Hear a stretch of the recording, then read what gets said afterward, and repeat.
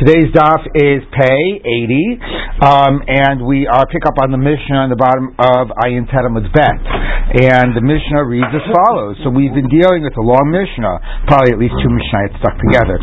So until now, of course, we've been dealing with the act of giving the get, and the woman, what's defined as the woman's domain, the man's domain, the act of giving, how much I've been raising the question all along. Does it parallel definitions by Kinyanim, or does it have other definitions? Huge amount of discussion in the Rishonim, which you didn't see necessarily reflected in the daf. Anyway, and now we're moving sort of to we totally have switched gears. I don't know if you realized it, but that quick little mission yesterday about using an old get, a get that existed after Yichud, and is that a problem or not? Now, well, that has nothing to do with the act of giving the get, so now we're sort of dealing with possible problems, other types of possible psulim or problems in a get. Okay, so with that in mind, let's take a look at the Mishnah. Kasav l'shum malchut she'eino hogenet. If the get was written in the name of an improper government, now that means the Gemara is going to say it means specifically it was dated by Roman dating, by the dating of the Roman Caesar, and we'll see why the Gemara calls that an improper government. You gave the right year, but by then you gave the third year of the Caesar Hadrian or whatever. That's a problem, because now you could say that that's even if you're under Roman control, which is presumably what actually was the case for the authors of the Mishnah, that they were under Roman control. And so the Gemara is going to frame it, I mean, at least the way sort of Rashi frames it, but it sounds like this from the Gemara, that the problem is that you're dating by a government that is not your government, that is not your authority. So, and therefore it's a problem because there's like a Shalom Malchus problem, that they wanted you to give a date to your get, actually we're going to see in a minute, not even based on Jewish dating. They wanted you to date your get based on the dating of the country in which the get was being written. So that was like motivated by like Shalom Malchus, but interestingly, that's even a b'diavad problem. But again, the historical question is, what does it mean, if that's the pshat in the Mishnah, which is not clear, Malchus she'eino hogenes might mean something else, but the way the Gemara understands it, that it means Rome, I mean, what's the problem? The Mishnah was being written in Roman Palestine, the Jews were under Roman,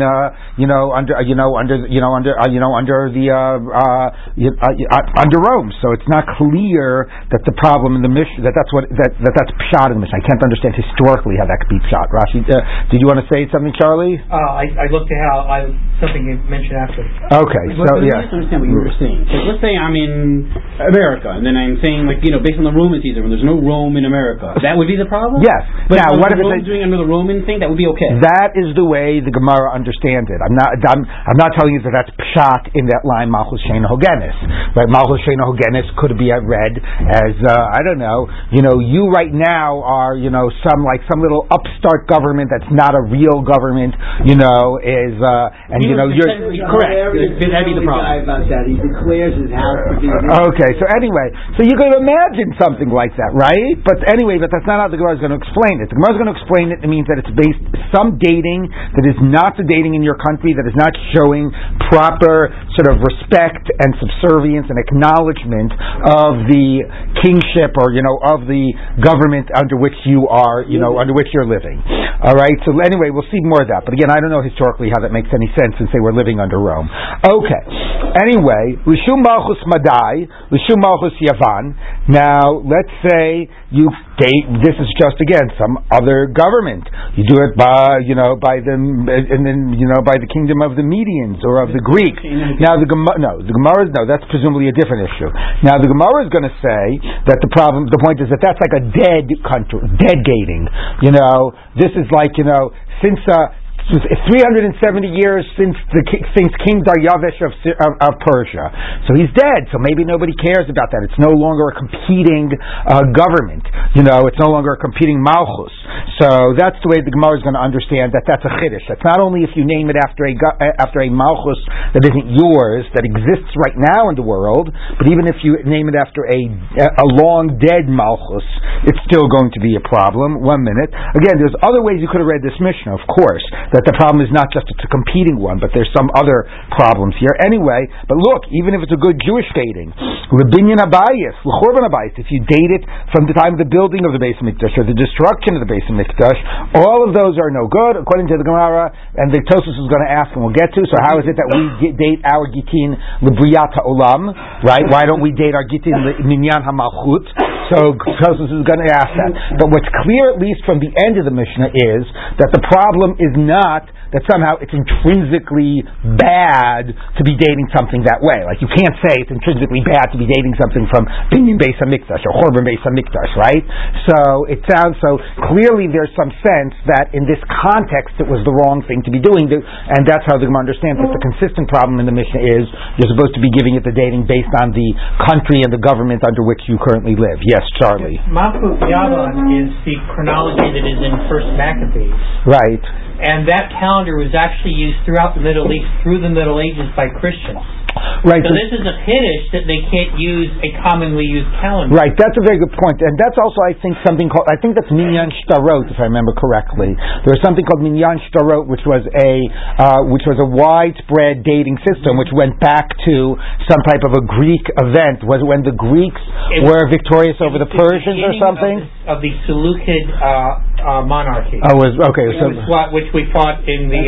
Right. It was one of Alexander's... Right, and I believe that's... 311 BC. Right, and I believe that's Minyan Shtarot. So it's very interesting, right? The classic datings that are known that were Jewish documents, number one, Minyan Shtarot, which was presumably what's meant by Malchut Yavan, or Binyan Abayis or Chorban Abayis, okay, and those would not be good. So it's clearly there's not an intrinsic problem here. Probably has something to do, as the Gemara is going to understand it, that it is that you have to give fealty or respect to the government under which you're living. Yes. Does it mean that you might be inclined to use something that's, so to speak, a dead language for culturally nostalgic reasons? What Tosfos are you talking about? The Katav L'Shei Malchut She'ena Hogenet is called that because it No, we'll see that in the Gemara. Let's not worry about that now. Okay. So the Gemara says like this: Haya b'Mizrach the Katav b'Ma'arav the Katav b'Mizrach. So that's one set of problems. It's a correct date, but not the system we want you to use. Now, if you, which the Gemara is going to say means the Sofer and the Adim, were in the east of the city, they were in East Berlin, okay, and they wrote in West Berlin, okay. They wrote. We were in West Berlin, in West Berlin on this date, da da da da da. Like how it says, how a ksuva starts, Be'echad b'Shabbos, whatever, b'minyan shanamonim, New York, right, like Los Angeles, whatever. Anyway, so they wrote b'minyan shanamonim, right, whatever, West Berlin, and they were in East Berlin, okay. So So that's also invalid, that they gave the wrong place where they were located when the get was being written. In those cases, wrong dating or wrong location, okay, what's the halacha? Very, very strict set of rules. So this is going to now say what happens when you have a get that is batel, but it's got batel really midrabanan. It's very strange. Rashi sounds like it's batel midoraita, but nevertheless it's like we treat it as though it's still good midrabanan. But that's not pshat at all. How could these problems be doraita problems? Especially right. Well, that's going to be what's going to be like. Anyway, especially this thing about like just the dating is based on shalom malchus. So I can't explain Rashi. Tosfos says that it's all cases of batel midrabanan. But look, there's an interesting question, and the Gemara is going to ask this. In every case of a problem, of a psul, a case that's going to have severe consequences like this, like a minute ago we talked about a get yashan, where we said that b'diavad, if it was given, you could get married, or if you get married, you don't have to get divorced. So presumably there are degrees of psulim, and this Mishnah is identifying the Gittin that are as sort of as like the biggest problem. Okay, but actually it's only a derabanan problem. Okay, which means that d'oraita she's married, but in a very weighty way, mid'rabanan we consider her to be not married, which means that it's going to be the worst of both worlds. Right? You understand? Yeah. Okay, So Doraita, she's married, but the Rabbanan, it's such a big problem. We've identified this as a category of a big problem that Rabbanan, we're going to look at it like she is Bechlal not married, and Doraita she Bechlal is married, and then of course it's going to be disastrous. Okay, now the Gemara, I'm just going to ruin the surprise because you're all going to get upset when you hear the list of consequences of this. Okay, and especially these would not be the ones I would put at the top of my list of things that would be the worst types of problems. Okay, but the Gemara is going to say that this is following the position of Rabbi Meir, and Rabbi Meir says, Kol ha-mishanemi matpe'ah shetavu chachamim b'gitin havlad mamzer. Yotziv havlad mamzer. Rabbi Meir is like very, very demanding about everything has to be exactly the nusach and the way we did it, and anybody who changes and varies, she has to get divorced, or we treat the kid as a mamzer, and all those types of things, even if they're right, it's still a good get. Now again, did Rabbi Meir put everything in that category? Not clear, but at least the things we're going to be looking at, and things that we're considered about, and because also this is a question, right? It's like changing from mimatbe'ah shetavu chachamim. I wanted to at least pay attention to that. If that type of phrase comes up nowadays when people want to make some changes in davening, it's like they gave you a particular text, a particular formulation. You have got to don't vary from that text. So other problems like get yashan, or I don't know, you had only ksav sofer ve'aid, other types of issues that came up. You did the right text. Here the problem was you did not use the right text. Now some of that text is variable. We don't know where the sofer is going to be. We don't know what malchus you're going to be under. But we have very precise rules about how the text is to be written. So that seems to be at least the locus of these problems. You're switching the text, we're makbid on the text, and therefore it's going to be very consequential. So let's see what the consequence is. 1 minute, let's see what the consequence is. Okay? So, Teitzei mizeh mizeh, she has to get divorced from if she married a second guy, but she can't go back to her first husband, because we basically treat it as why get divorced from the second guy, because we're going to treat it like you were still married. Okay, so if you were still married, then you can't stay with the second guy, but you need a get from him. Why do you need a get from him? Because we're going to treat it like the first get was good and you were married to the guy, so you have to leave the guy, but you need a get from him. Okay, and you can't go back to the first guy, because if you were still married, then then you were committing adultery, and therefore you can't go back to your current husband, so you have to not be with your current husband, but you're going to need to get from your current husband. Okay, so you need to get from both of the men, because we sort of treat her in both categories. She has to leave both men, she needs to get from both men. She's not entitled from either of the husbands, like lo ksuva, she doesn't get her ksuva payment through 200 zuz. Now she is really the one who suffered as a result of this, even though she did nothing wrong. Rashi tries to explain, again, based on the Gemara Yevamot and so on, that this is a fine for her because she should have been more careful, which is like, what? Like, why are we expecting her? He was the one that wrote it. Men were the more literate ones in society anyway. He was the one, she was the innocent person that's just passively receiving the get, right? So I don't begin to understand how anybody, Rashi explains it this way, but I don't really begin to understand how we can sort of see this like she's being punished for doing something wrong.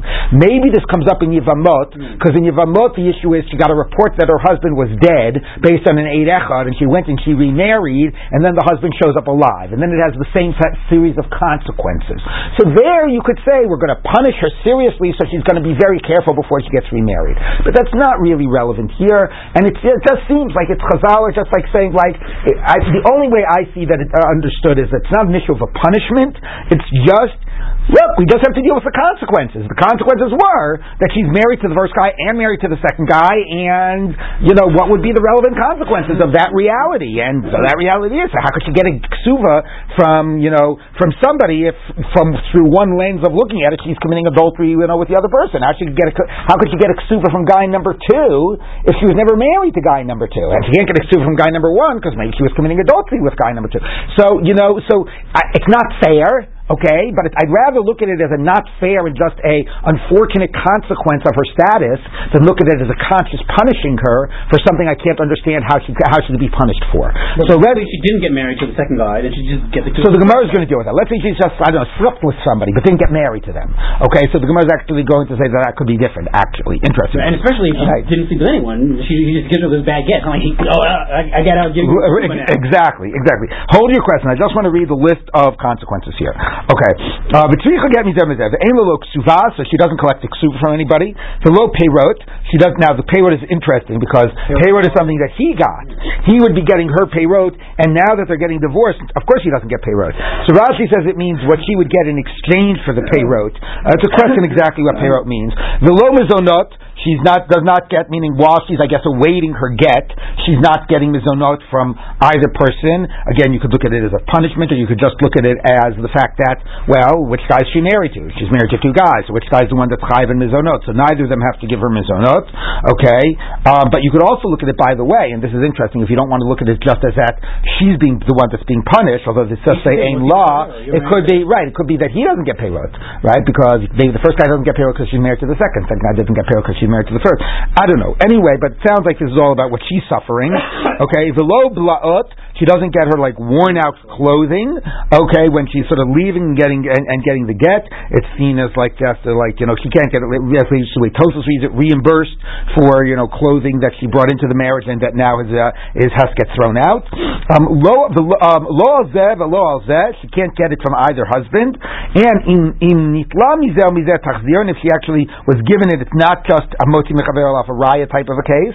Okay, she actually has to even give it back, even if she's in possession of it, which is pretty interesting, right? So it's so again, it does sound a little bit like she's being punished, because even if you define it like somehow she's like some suffix married to each guy, married to both guys, like, so why would you say like why would she have to give it back if then there's one lens to look at it like she is still? So it's not clear. So Vlad mamzer mizer mizer, and the child from either husband is considered a mamzer. The second guy because she's considered first married to the first, and the first guy because she's considered, if she were to go back to him, considered still married to the second. She became, if she died, neither, and they were kohanim, they would not become tamei to her, to bury her. The second guy can't be a kohen because that's a good place. The lozev, it's a good point. So lozev is a zakin lobim tiata. Now here we actually get away that the husband loses out. They're not entitled to her found objects. The lobim asiyadar, or her labor. The lobim afas nidara, they can't annul her vows. So so nobody has any rights on one another, but of course she's still married to both of them essentially and needs a get from both of them. Haisa bas what? Did you read the law for us in the direct? What? Did you save the law? Yeah, the law bafar in the direct can't annul the vows. Haisa bat Yisrael, if she was a bat Yisrael nifsalet mina kihuna, then she now cannot marry a kohen, because even, I guess the point is, well, I mean, I guess the point is like if both of them die maybe or whatever. It is a funny nifsalet mina kihuna, because anyway, since the first get was really good, she already is a grusha. Anyway, the point is she's considered now like a zona because she slept with a man who wasn't her husband when she's still married to her husband. But it's a good point. She's a grusha anyway. Anyway, Bas Levi mina maser. Bas Levi doesn't get maser, which is interesting. Since when maser doesn't even have kedusha, and since when does somebody lose their ability to eat maser? Anyway, that's discussed in the Gemara Yevamot. Bat Kohen, if she was a Kohen mina truma, that makes sense, right? She can't eat truma because again, it's considered like she committed adultery, and therefore she have no kids. Go back to her father's house. Right? No, because a woman who commits adultery, the same we say echad lebal v'echad leboel, it says v'nitna 3 times, so she's nifsula mina kahuna. So it's not even if she goes back to her father's house and has no kids. Okay, it's like a pagam, and she's excluded from truma. The ein yoshim shozav yoshim shozav yoshim ktuvata. Children from either husband don't inherit her ksuva. What does this mean? It means that a woman brings in her dowry. Okay, she goes ahead and she brings in her, and her dowry is the stuff that basically, so she's got whatever it is. She's got, these 10 fields that are hers. Now, I'm her, normal case, I'm this woman's father, and I want to give her a nice dowry, but if she gets divorced, she'll take it back out with her. But if she doesn't get divorced, it's going to go, and she dies first, it'll pass on to my grandkids, right? To my husband, and then to her husband, and then my grandkids. The only thing is, let's say her husband marries other women during, after, before. So that dowry that I've just given my daughter is not just going to go to my grandkids, it's going to go to all these man's children. So the ksuva basically entitles her, this is ksuva spinin dichrin, that the dowry that she brings into the marriage passes on only to her children, does not pass down to the other children, okay? So if she dies first, the husband gets it, but when the husband dies, it passes down just to her children, not to all of the husband's heirs, the property that she brought into the marriage. In this case, okay, that's not true. If she dies while before she's gotten the get from them, okay, and she brought money into both estates, by the way, because she got married to the second guy, she maybe brought a dowry into the second guy. She dies, both husbands inherit her. But then they die, the property does not pass down to her children. It passes down equally to all the children. You know what I'm going to ask about. Okay, what? You know what I'm going to ask about. We'll ask it in a minute. Of course, the problem is, so why does her husband inherit her? Again, so many of these things does seem not just I wanted to frame it like it's a natural consequence of having this double definition, but why does her husband inherit her? Why don't we say, well, she's doubtfully married to either, maybe neither of them should inherit her. So it sounds less that she's doubtfully married to either, and it sounds more like she's definitely married to both, some type of a status of that nature, okay? But, again, some of she's definitely married to both, let her get her ksuva. So it's it does seem like she's, constantly suffering here and getting the short end of the stick. She doesn't have a ksuva, so what's the point of saying this? No. Her ksuva means she doesn't take out the 200 zuz when she gets her get. Oh, okay. Now, it might also mean she doesn't take out her dowry when she gets a get. Because normally if a woman is divorced, let's say for cause, she doesn't get her 200 zuz. She doesn't get a tosefet, but she does take out the property she brought in. Okay? So when she says doesn't get a ksuva, it doesn't mean she doesn't take out her dowry. Okay, but when she dies, okay, but we're not talking about that she got the get. Before she got the get, she died. So her husband inherited her. And her husband took the property she brought in. And now that property will pass down equally to the kids, not just to her kids. But again, why is that fair? That her husband inherits her, but she doesn't, So it does sound like she's very much the one suffering from all of this. What? This whole thing sounds like I know. It's very hard to understand why she suffers so much. Okay? And then one more line. The immense if the husbands died before giving a get, then their brothers have to do chalitza not yibum. Before giving him a new get. Before giving her a new get, the first guy before a new get, then the brothers have to do chalitza not yibum, because again, she's considered to be suffix married to each guy, so you can't do yibum, but she might not be married, so you have to do chalitza. Okay, there are some questions. Joe, you had a question? No. Charlie, you had a question? This proves that women need to learn Talmud. Okay, yes. The question is a little bit different. What I find interesting is, here's some people that says, you can't date, whatever it is, 2016, but here clearly we're dating, right? Or is it maybe 2016 be a problem because that's after a particular religion, and whereas dating, dates of kings was different. I don't know. I'm just asking the question. So we'll see that. We'll get to Tosos. He's going to discuss our contemporary practice. Okay, yes. Just the mamzering, it's a little. That's if she ends up going back to the first husband and having it. It doesn't retroactively. Correct, not retroactively. Only any children for the mamzer from the first husband if she goes back to him.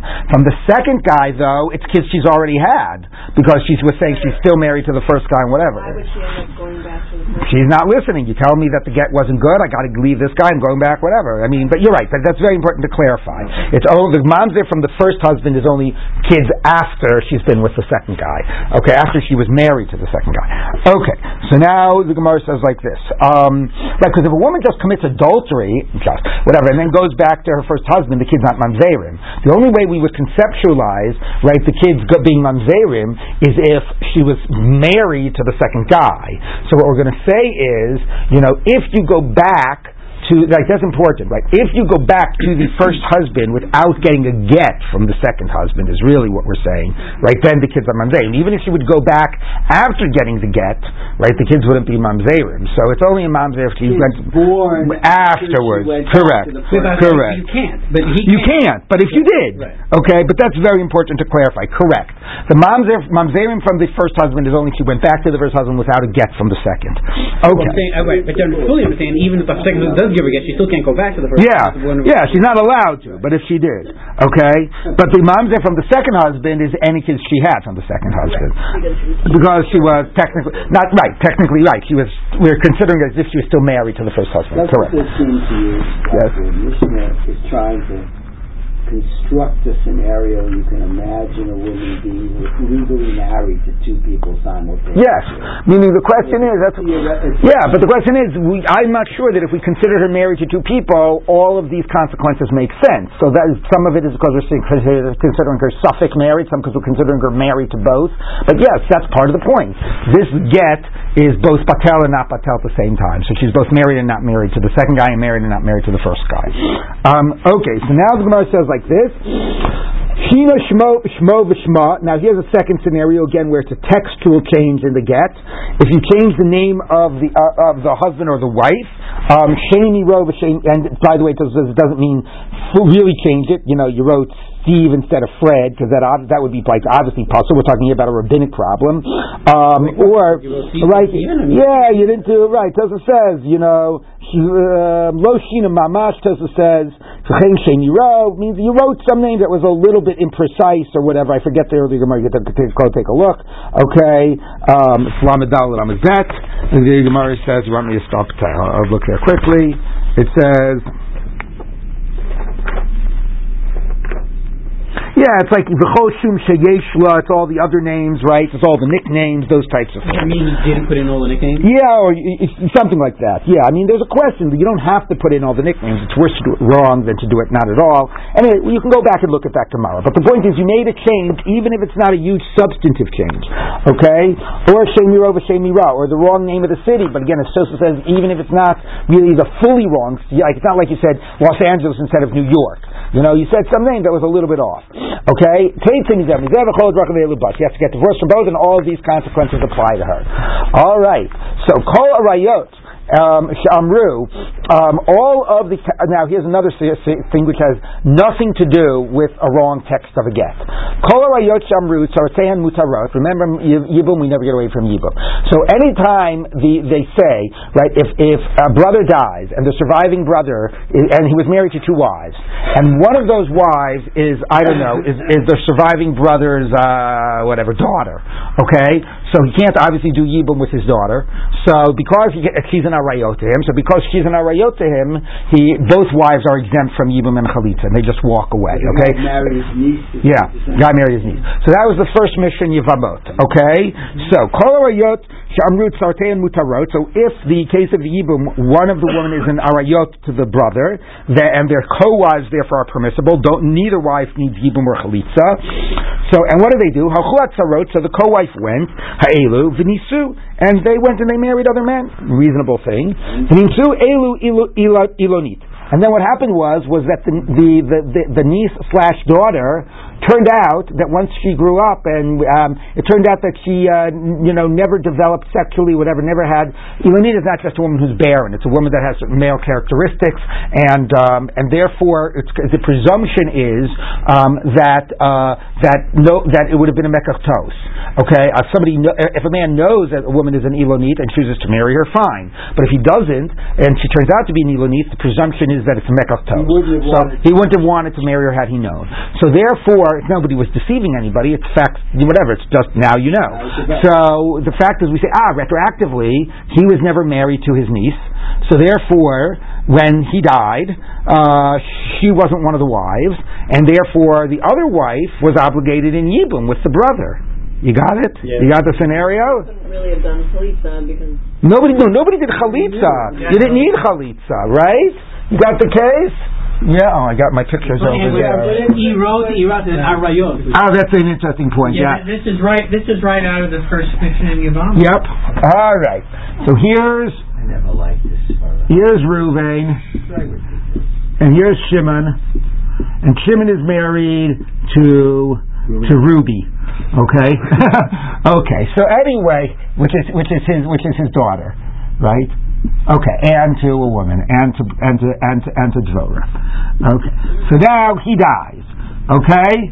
So in this case, that's my daughter. So obviously I don't have a mitzvah of Yibum here, so I don't have a mitzvah of Yibum or Chalitza with either. They just walk away. Right. So Dvorah goes ahead and she marries somebody else. Then Ruby grows up, and we find out that she was an illness. So now we know. Retroactively, he was never married to my daughter. So when he died, there was no arayas. I was chayiv to do chalitza or yibum with Dvorah. So Dvorah now is married to some other man for 20 years. And it turns out that she should have been. And it turns out that she should have had chalitza before she got married to another man. Okay, now of course, since when is that her fault? All right, moving on. Okay, what happened? So the first woman turned out to be an Ilanis. She gets all of the consequences. Now the big problem here with this is that even if she was chayiv in chalitza, right? She was chayiv in chalitza. She's not married to this guy and going and living with another man. Why would that make the kid a mamzer? Why would that? I mean, she's lacking chalitza. So a woman, a woman is considered zikukali yibum. The isser is an isser lav. Lo tiye eshet tamei tachutza liish zar. So she ignored that. She married some other man without getting chalitza. Let's say even willingly. Right? Why is that so consequential? Yeah. So the Gemara basically says that this is following the Gemara in Yevamot, the position of Rabbi Akiva, that says that the child of such a union is a mamzer. Now that could be in general. Rabbi Akiva treats the child of a union with an isser lav as a mamzer, but it also could be specifically about yibum, because you might remember zikukali yibum could be considered to be like a quasi kiddushin, right? So because there was a chi of chalitza, forget that it was just an isser lav.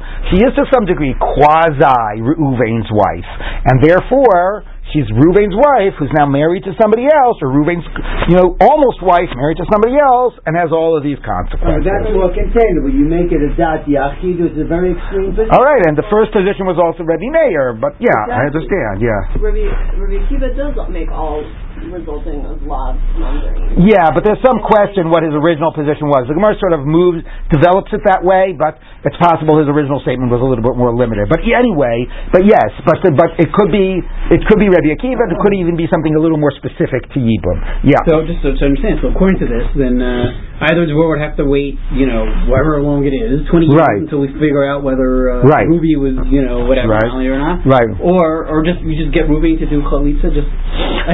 We had these cases. Right. You're right. And then she'd be ushered to the Kohen and whatever. Right. It's crazy. Because it's even first of all, it's just so severe. And what does she do wrong? But number two, as you're saying, it's and what exactly are you supposed to do to prevent this from happening? At least in the first case, you could say have somebody who knows how to do a get, supervise everything, and at least you can prevent the cases. Right. But really, you're supposed to. Let's read one more case. Okay, let's finish the Mishnah. Hakonis et yivim to.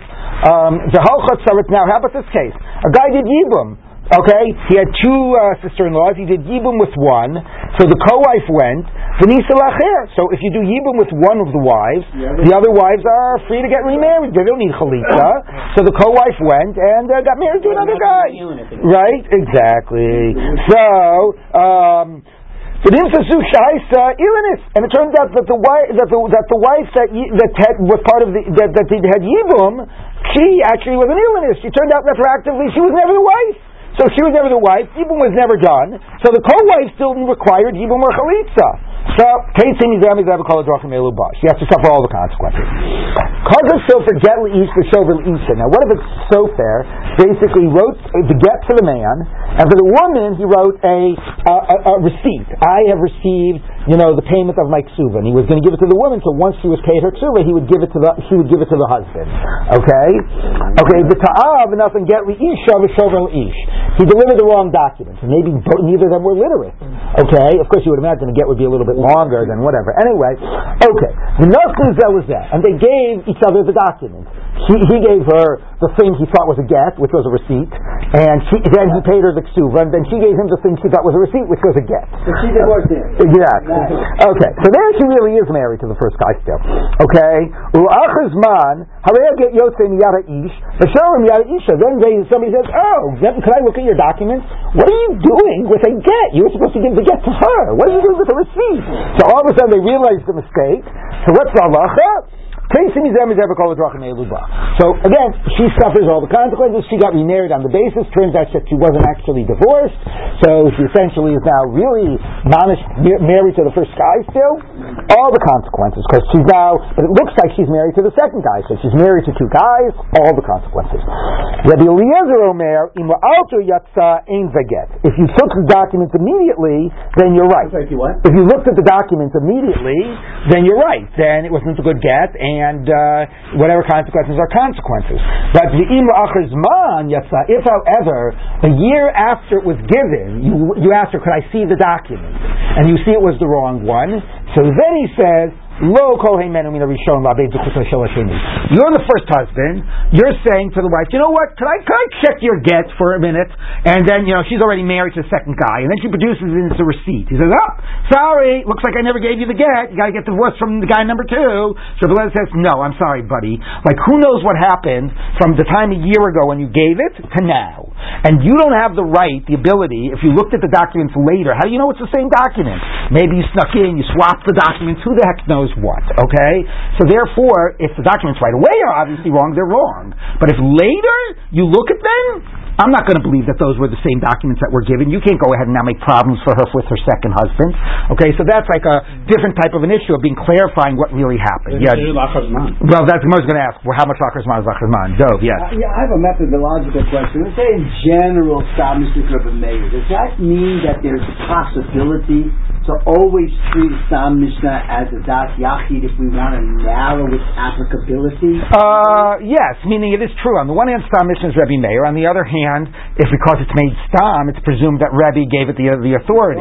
Yes, but if the Gemara wants to, the Gemara can't. Yes, that is true. And I mean, we're going to see Tosfos. The Gemara never is clear, explicit that we don't rule like this Mishnah, but Tosfos makes a point that we don't. Okay, speaking of Tosfos, and although it is late, I'll just read you one line from Tosfos. Look at Tosfos, so Shemi Ra v'Shemi Ra. So it says, Amar Rabbeinu Yitzchak, the idea that they have to have the names, that they have to have the names in the get, and they have to be the correct names, is the current city where the person is living.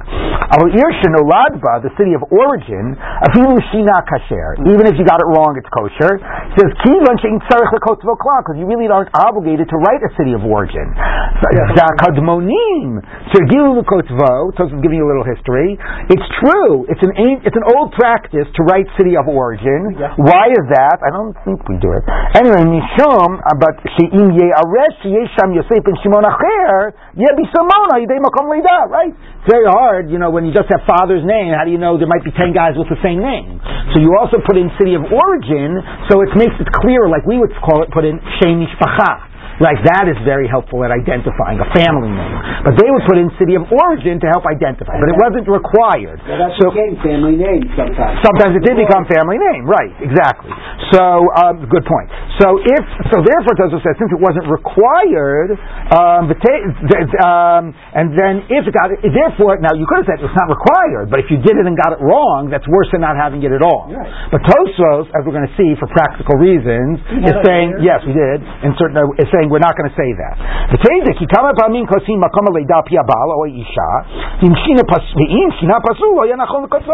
Michael the question you're asking. We asked the husband, where were you born? And we just believe him and we write it down. That says here's a proof that it can't be pasul b'diavad if you got it wrong. Because if it was pasul b'diavad if you got it wrong, then I would ask for some proof. I wouldn't just take him on his word. Okay? So Tosfos develops this whole idea that because it's not necessary, even if you do it and get it wrong, it's not pasul. After these proofs that he's married to this woman? Well, so that's the questions you've been asking, and Tosfos gets to that. So, but yes, you do need some objective evidence. So then Tosfos says, if you look at the bottom, Tosfos says like this, U'maaseh be'echad, it's line starts with the word be'echad, about 8 lines before Tosfos is over. U'maaseh be'echad, shechina beget, makom lidato, that he gave the wrong name of his birth origin in the get, v'chshiro ri. And Rabbeinu Yitzchak, who started this Tosfos, right, said, okay, we got the name of the origin wrong, it's still a kosher get. Okay? So, and many times, if it was not clear where the guy was born, I don't know, how does the guy know where he was born? Like, if his family moved when he was young? Okay, don't write the city of origin. Okay, and then it goes on and says, how about where the guy is right now, where it's being written, where the guy is standing right now, etc.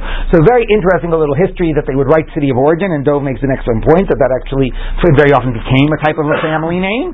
But nevertheless, to try to save postling Gittin, saying since it wasn't necessary, getting it wrong doesn't postle it. And Tosfos had an interesting discussion earlier about that, about Shem Levi as well, and about kinuyim and about nicknames, etc. If you didn't have to and you did it and got it wrong, doesn't make it possible. Lee is Rabbi's nephew. Yeah. Okay, my malchus. Let's look at the Gemara. Okay, what is my malchus? Sheino Hogenet. What's an improper government? Malchus HaRomayim, the Romans. The my karlu malchus sheino Hogenet. So why doesn't it just say if you dated by the Romans? So the Gemara says mishum de'inlem ksav lo lashon. Yeah, because they're all they're Ganovim. They don't even have their own. They don't even have their own natural language. They stole their language from the from the Greeks. It's not true. I mean, the Roman letters. That's the one thing that they didn't steal from anyone. Right. They stole everything from everybody, but they have their Latin. The Latin characters was uniquely Roman thing. And the Latin language were from that part of Italy. It's so not true. Interesting. So, what is that? Does Steinfeld say anything to make sense of that? Possibly means. So Latins, it was the language of Latins, a nation and country of the city of Rome, assimilated and incorporated within it, based on the Etruscan alphabet with the modification of Latin. But they were all in the same part of Italy. I don't understand. Anyway, and I still go back to my question, which is, if the problem is it's a different malchus, where the Mishnah is being read, it's not a different malchus. Now maybe the Mishnah is saying, we don't like the Romans because they oppress us, and that's why it was a malchus sheino hogenes. But then, of course, okay, but then how are you supposed to date it? Right, don't date it by the Romans, don't date it by Binyan Abayis, don't date it by the Greeks. So how are you? I don't understand. And if it really is that it's a different malchus, well, I mean, does it mean because you're supposed to write by like your local, because the Roman government, I guess, had, I don't know, yeah. Steinfeld suggests that, and I don't believe this because the Mishnah was written there in Israel, it says this applies to Babel. If you wrote... Yeah, right. Okay, moving on. We don't have an answer then, right? I don't know. Yeah. If you're in Rome, what are you supposed to do? Right. Presumably you are supposed to write Rome. I don't know. Anyway, going on. When in Rome, what should we do? When in Rome, exactly. Don't do like Rome. Okay, Amar Ula, Neimatiknu Malchus the Gittin. Why did they say you're supposed to write it after the reigning government? Mishum Shalom Malchus, to make peace with the government.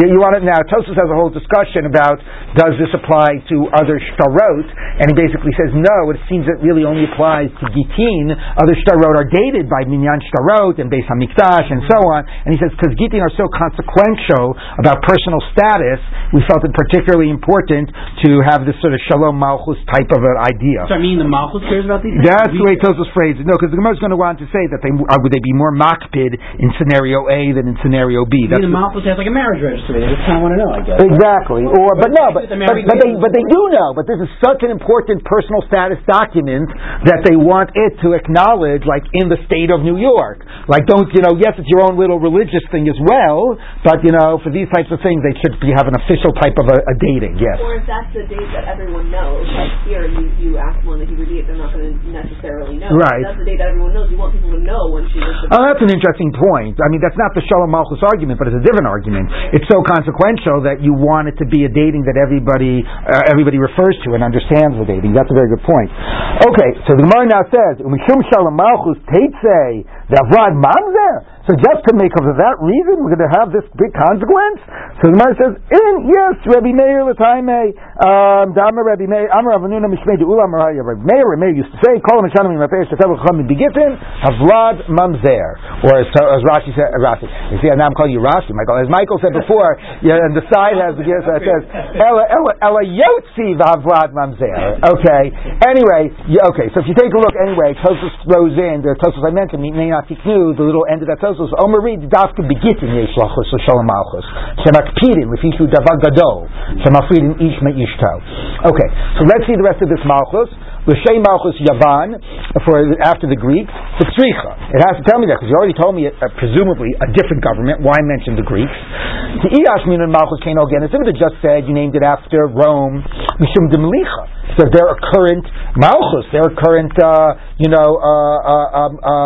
sovereign nation, and therefore you're giving, recognition. It's like cheating on their government, cheating on your husband, cheating on your government. So you're giving recognition to an existing other nation, another malchus. Okay, aval malchus madai, malchus yavan, you name it after some ancient and dead nation. So maybe it's not a shalom malchus idea. Yes, it's not as bad. You should have given this malchus recognition, but it's not like you were prioritizing a competitor. These are long and dead kingdoms. Okay.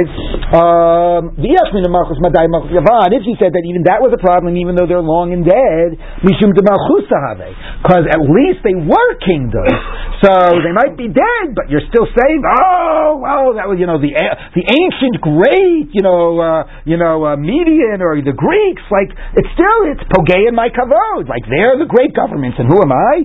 So anyway, they're the great malchus. Aval being biased, but maybe you would think that if you named it after something that was not a competitor to my authority, it was because of your own religious sensibilities. You named it after the binyan habayis. I might think, fine, you want to name it after your ancient Beis HaMikdash? I don't feel threatened by that. So, no, even that's not good. Being a bias, if you said that, that's still a sense of a competition. Oh, we used to be great and sovereign, so that's also I'm offended by you, my sense of authority, my authority. I'm a chorban a bias. But if you're going to name it after the destruction of the Beis HaMikdash, that actually is just you're mourning something, and you're not. I'm not feeling threatened at all. You're not trying to. In some little way, you're trying to hearken to your great ancient times, but very indirectly, you're just mourning it. And I would feel okay. I'm not makpid. I'm not threatened. Even that's a shalom malchus idea. So it frames it all as an issue about the hakpada of the government. So given that, I want to just jump for a second. To the Tosfos. Let's just flip the page for one quick second. Tosfos on Pamud Bet. Just jump ahead. If you take a look, Tosfos says, I'm not going to go through this whole Tosfos, but Tosfos asks the question about how do we give our current documents. Okay, so it says, the Harav Reb Yosef, it's like the middle of that long column, the line starts with the word Harbei. Do people see the line Harbei, like in the middle of that column? Like it's three lines under the parentheses of Baba Basra. Okay? So he says, Harav Reb Yosef Pirish, the Achshav Eina Malchus Makpedet. Now the government doesn't care how we date things. And therefore we don't write it anymore for the Malachim. Okay? Teda, he says, Rabbi Meir Moda, the Ksavo, whatever. Okay. And then he goes to the Gemara that we haven't read yet. Right. Okay, and then he says, okay, you see the line go down to like a third, like 10 lines before the lines get wide. Shemutar. He says like this. He says, "V'choshein hasha shemutar liksov lebriat olam the lo zilabu milsa klal the lo miskanim bezeh." Okay, and we don't hold like Rabbi Meir, etc. So Tosfos deals with the fact that we date it lebriat olam, and we assume that nowadays the government doesn't care if we name things lebriat olam; they're not threatened or whatever. Yes. So is he eliminating all these punishments? He's eliminating the malchus problem. Now there are other problems as well. That's going to be the other question of do we pass Rebbe Meir, do we paskin chachamim? But the argument he's making right here is that in scenarios where there isn't, based on our Gemara, that said maybe this case it wouldn't be a shalom malchus, this case it wouldn't be a shalom malchus. Now the question is, what's the end of the Gemara? The end of the Gemara is, doesn't matter if there is a shalom malchus or not. It's always pasul when you give it a wrong date. That's a very reasonable conclusion. Tosfos concludes, no. In scenarios where we can say there's no issue of shalom malchus, the dating issue is not going to be a problem. And that's even if you were to paskin our Mishnah. Even according to Rabbi Meir, if it's not a shalom malchus issue, the dating is not a problem. Okay, so that's point number one. That's how we do Briat Olam. Yes, Charlie. When did we start using the current? I don't know. Okay, now moving on to the Gemara. Hayab b'mizrach l'katav b'ma'arav. He was in the east and wrote for the west. So the Gemara says like this: Man, who was in the east and you wrote for the west. Ilim Abal, if it means the husband, it means like the husband comes from East Berlin, and you wrote that he came from West Berlin. So Hainu Shina Shmo V'Shmashim, that's later in the Mishnah. You gave him a wrong location. Okay, the city he's from. Elalav Sofer, it means where it's being written. Right, there were a lot of names. There were a lot of places in the get. First, you wrote like a ksuva, where you wrote like b'sheni b'shabbos, blah blah blah blah blah blah blah. B'minyan shanemonim, Khan, whatever we said. Riverdale, New York. Riverdale. You probably do New York because you do the city, and this is just a borough. New York. Okay, anyway, fine. So that's where the sofer is. Where is the get being written? Okay, then you write Eich Ploni Bar Ploni Mimasa Ploni, right? And you give his name and his father's name and his city. Amar, and whatever, and he said, whatever, to this woman from this city. Okay, so there are three cities mentioned: where the get is being written, where the man is from, where the woman is from. And so that's what the Gemara says. About where the get's being written. What? And the reason we actually care about. Right, so that's a good question. Like, really, who does care where the get's being written? And so that's why, again, it's sort of like it's even a smaller, trivial issue. And Tosfos has a huge discussion about this issue, about what happens if I am here writing a ksuva, right? I go ahead and I give it to my friend the artist to do a beautiful paper cut ksuva, and there it is, and it is a year before the wedding, and she's over in Kansas somewhere doing it, and she's writing though New York. So she's writing the place that she's not in. Okay, now there, although you could say that doesn't matter. It matters like when it's signed, not when it's written. Okay, but Tosfos still deals with the issue. I don't know. What happens if it's signed before the wedding, and then you use it at the wedding? So, and then when the place that it's being used for, let's say it's post-dated for the wedding, and the date that it reflects is where it was being used on that date. In New York, that's where the wedding took place, but that wasn't where it was written and where it was signed. So Tosfos gets into all of that discussion. But yes, that is obviously less. We don't but the reason I'm saying this is, at some level, we don't really care where the heck the sofer was. But what we do care about is, where did this event take place? So the date in the ksuva is more intended to reflect where the event was taking place. But what happens if, the sofer wrote it and he's not there at the moment of the event? And that's what Tosfos deals with. Okay? But Gittin too, right? Why? We don't care where the sofer was, if it took place before. The purpose of the name of the location in the get, the same way the purpose of the date is to know where and when it took place. The only problem is, sometimes the date was when it was a year before it took place, because it was written before it was given, right? So there's so the basic point of the place of the place and the date is to know where and when, but they don't always synchronize with that. But that's why we do write it. And here it says that if you wrote the wrong place, and again, Tosfos deals with the fact that, well, I don't know, let's say it was signed later, let's say it was the right place where it was given, but the wrong place where the sofer was. Anyway, that's what Tosfos deals with. Anyway, but that's the case.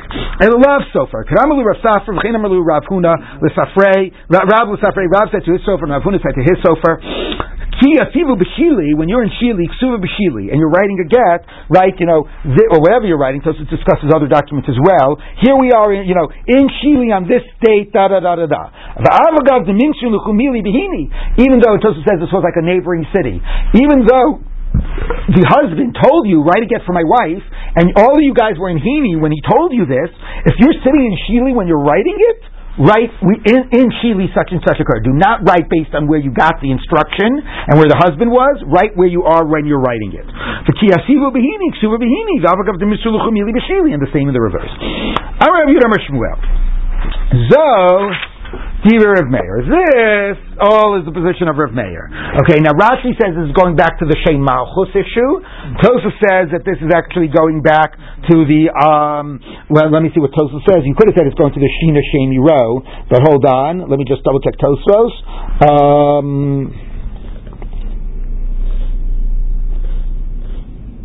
Well, let's read a little bit, okay, and then I'll go back to Tosfos. Zudi Rav Meir. This is the position of Rav Meir. Chachamim omrim afilu kasavelu shem santar. Oh no, this clearly is the Malchus. I'm sorry, I was thinking later. This idea that if you did the wrong Malchus, so we're jumping back to the Malchus as opposed to the location. Okay, that the wrong Malchus is puzzle and it has all these consequences. That's according to Rav Meir. But the Chachamim say afilu kasav elu shem santar shabiir harei zo migureshes.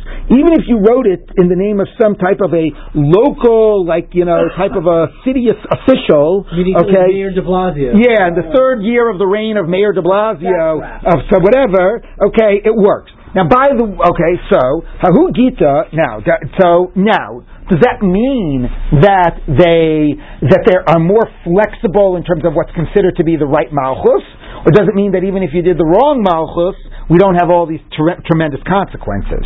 Okay, so let's read a little bit more. Hahu Gita davikas of Beib l'shem istadarna the Bashchar. I don't even know how to pronounce that. Anyway, there was a certain get that was written in the name of some type of a governor of Bashchar, okay, which was an appointee of the king. Shalcha Rav Nachman bar Rav Chizda l'kamid derabba. So, and it wasn't named in the reign of the king, but in the reign of the governor. But the governor was an appointee of the king. So he sent it in front of Rabba. Ki agavna mai. What's the story? Is that not in the name of the real king, and therefore it's puzzle? So Shalach lei, no. Baha afilu Rabbi Meir moda. This even Rabbi Meir wouldn't have a problem with. My taima may also malchusu. He's an official of the government. So you didn't give honor to the king, but you didn't. It is an appointed official.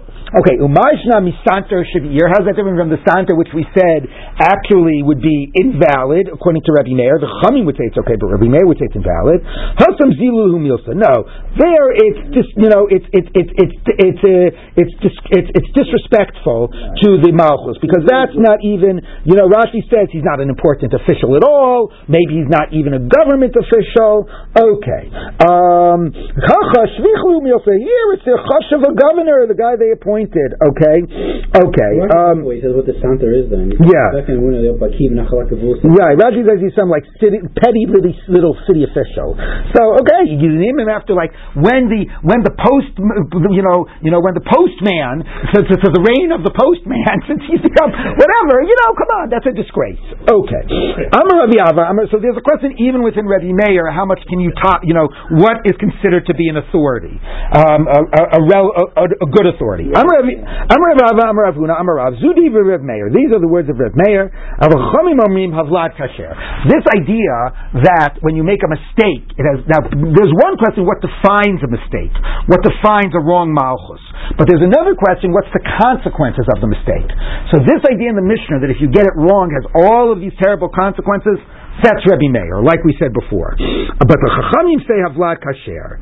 Okay, but that's the first half of the Mishnah. And maybe also shame where the get was written. Okay, but Umodim Chachamim LeRabbi Meir, but they do agree to Rabbi Meir. Shimshina Shmo V'Shma Shemi Ro V'Shemi Ra Shavlad Mamzer. That if you do actually change the name of the man or the woman or their location, that's much more central. Right. Well, but again, depends. It might not be that it's batal d'oraisa if it's a small mistake, and so it's a secondary type of a name or whatever. So it's not so pashut that it's batal d'oraisa, but it is much more central to the get, and therefore Vlad Mamzer. Amar Rashi Avanan Amitanina. That's clear in the Mishnah, because the Mishnah says Shina Shmo V'Shma Shem Ra V'Shem Ra Teitzi Mizeh Mizeh V'Kol Drachim Eluba.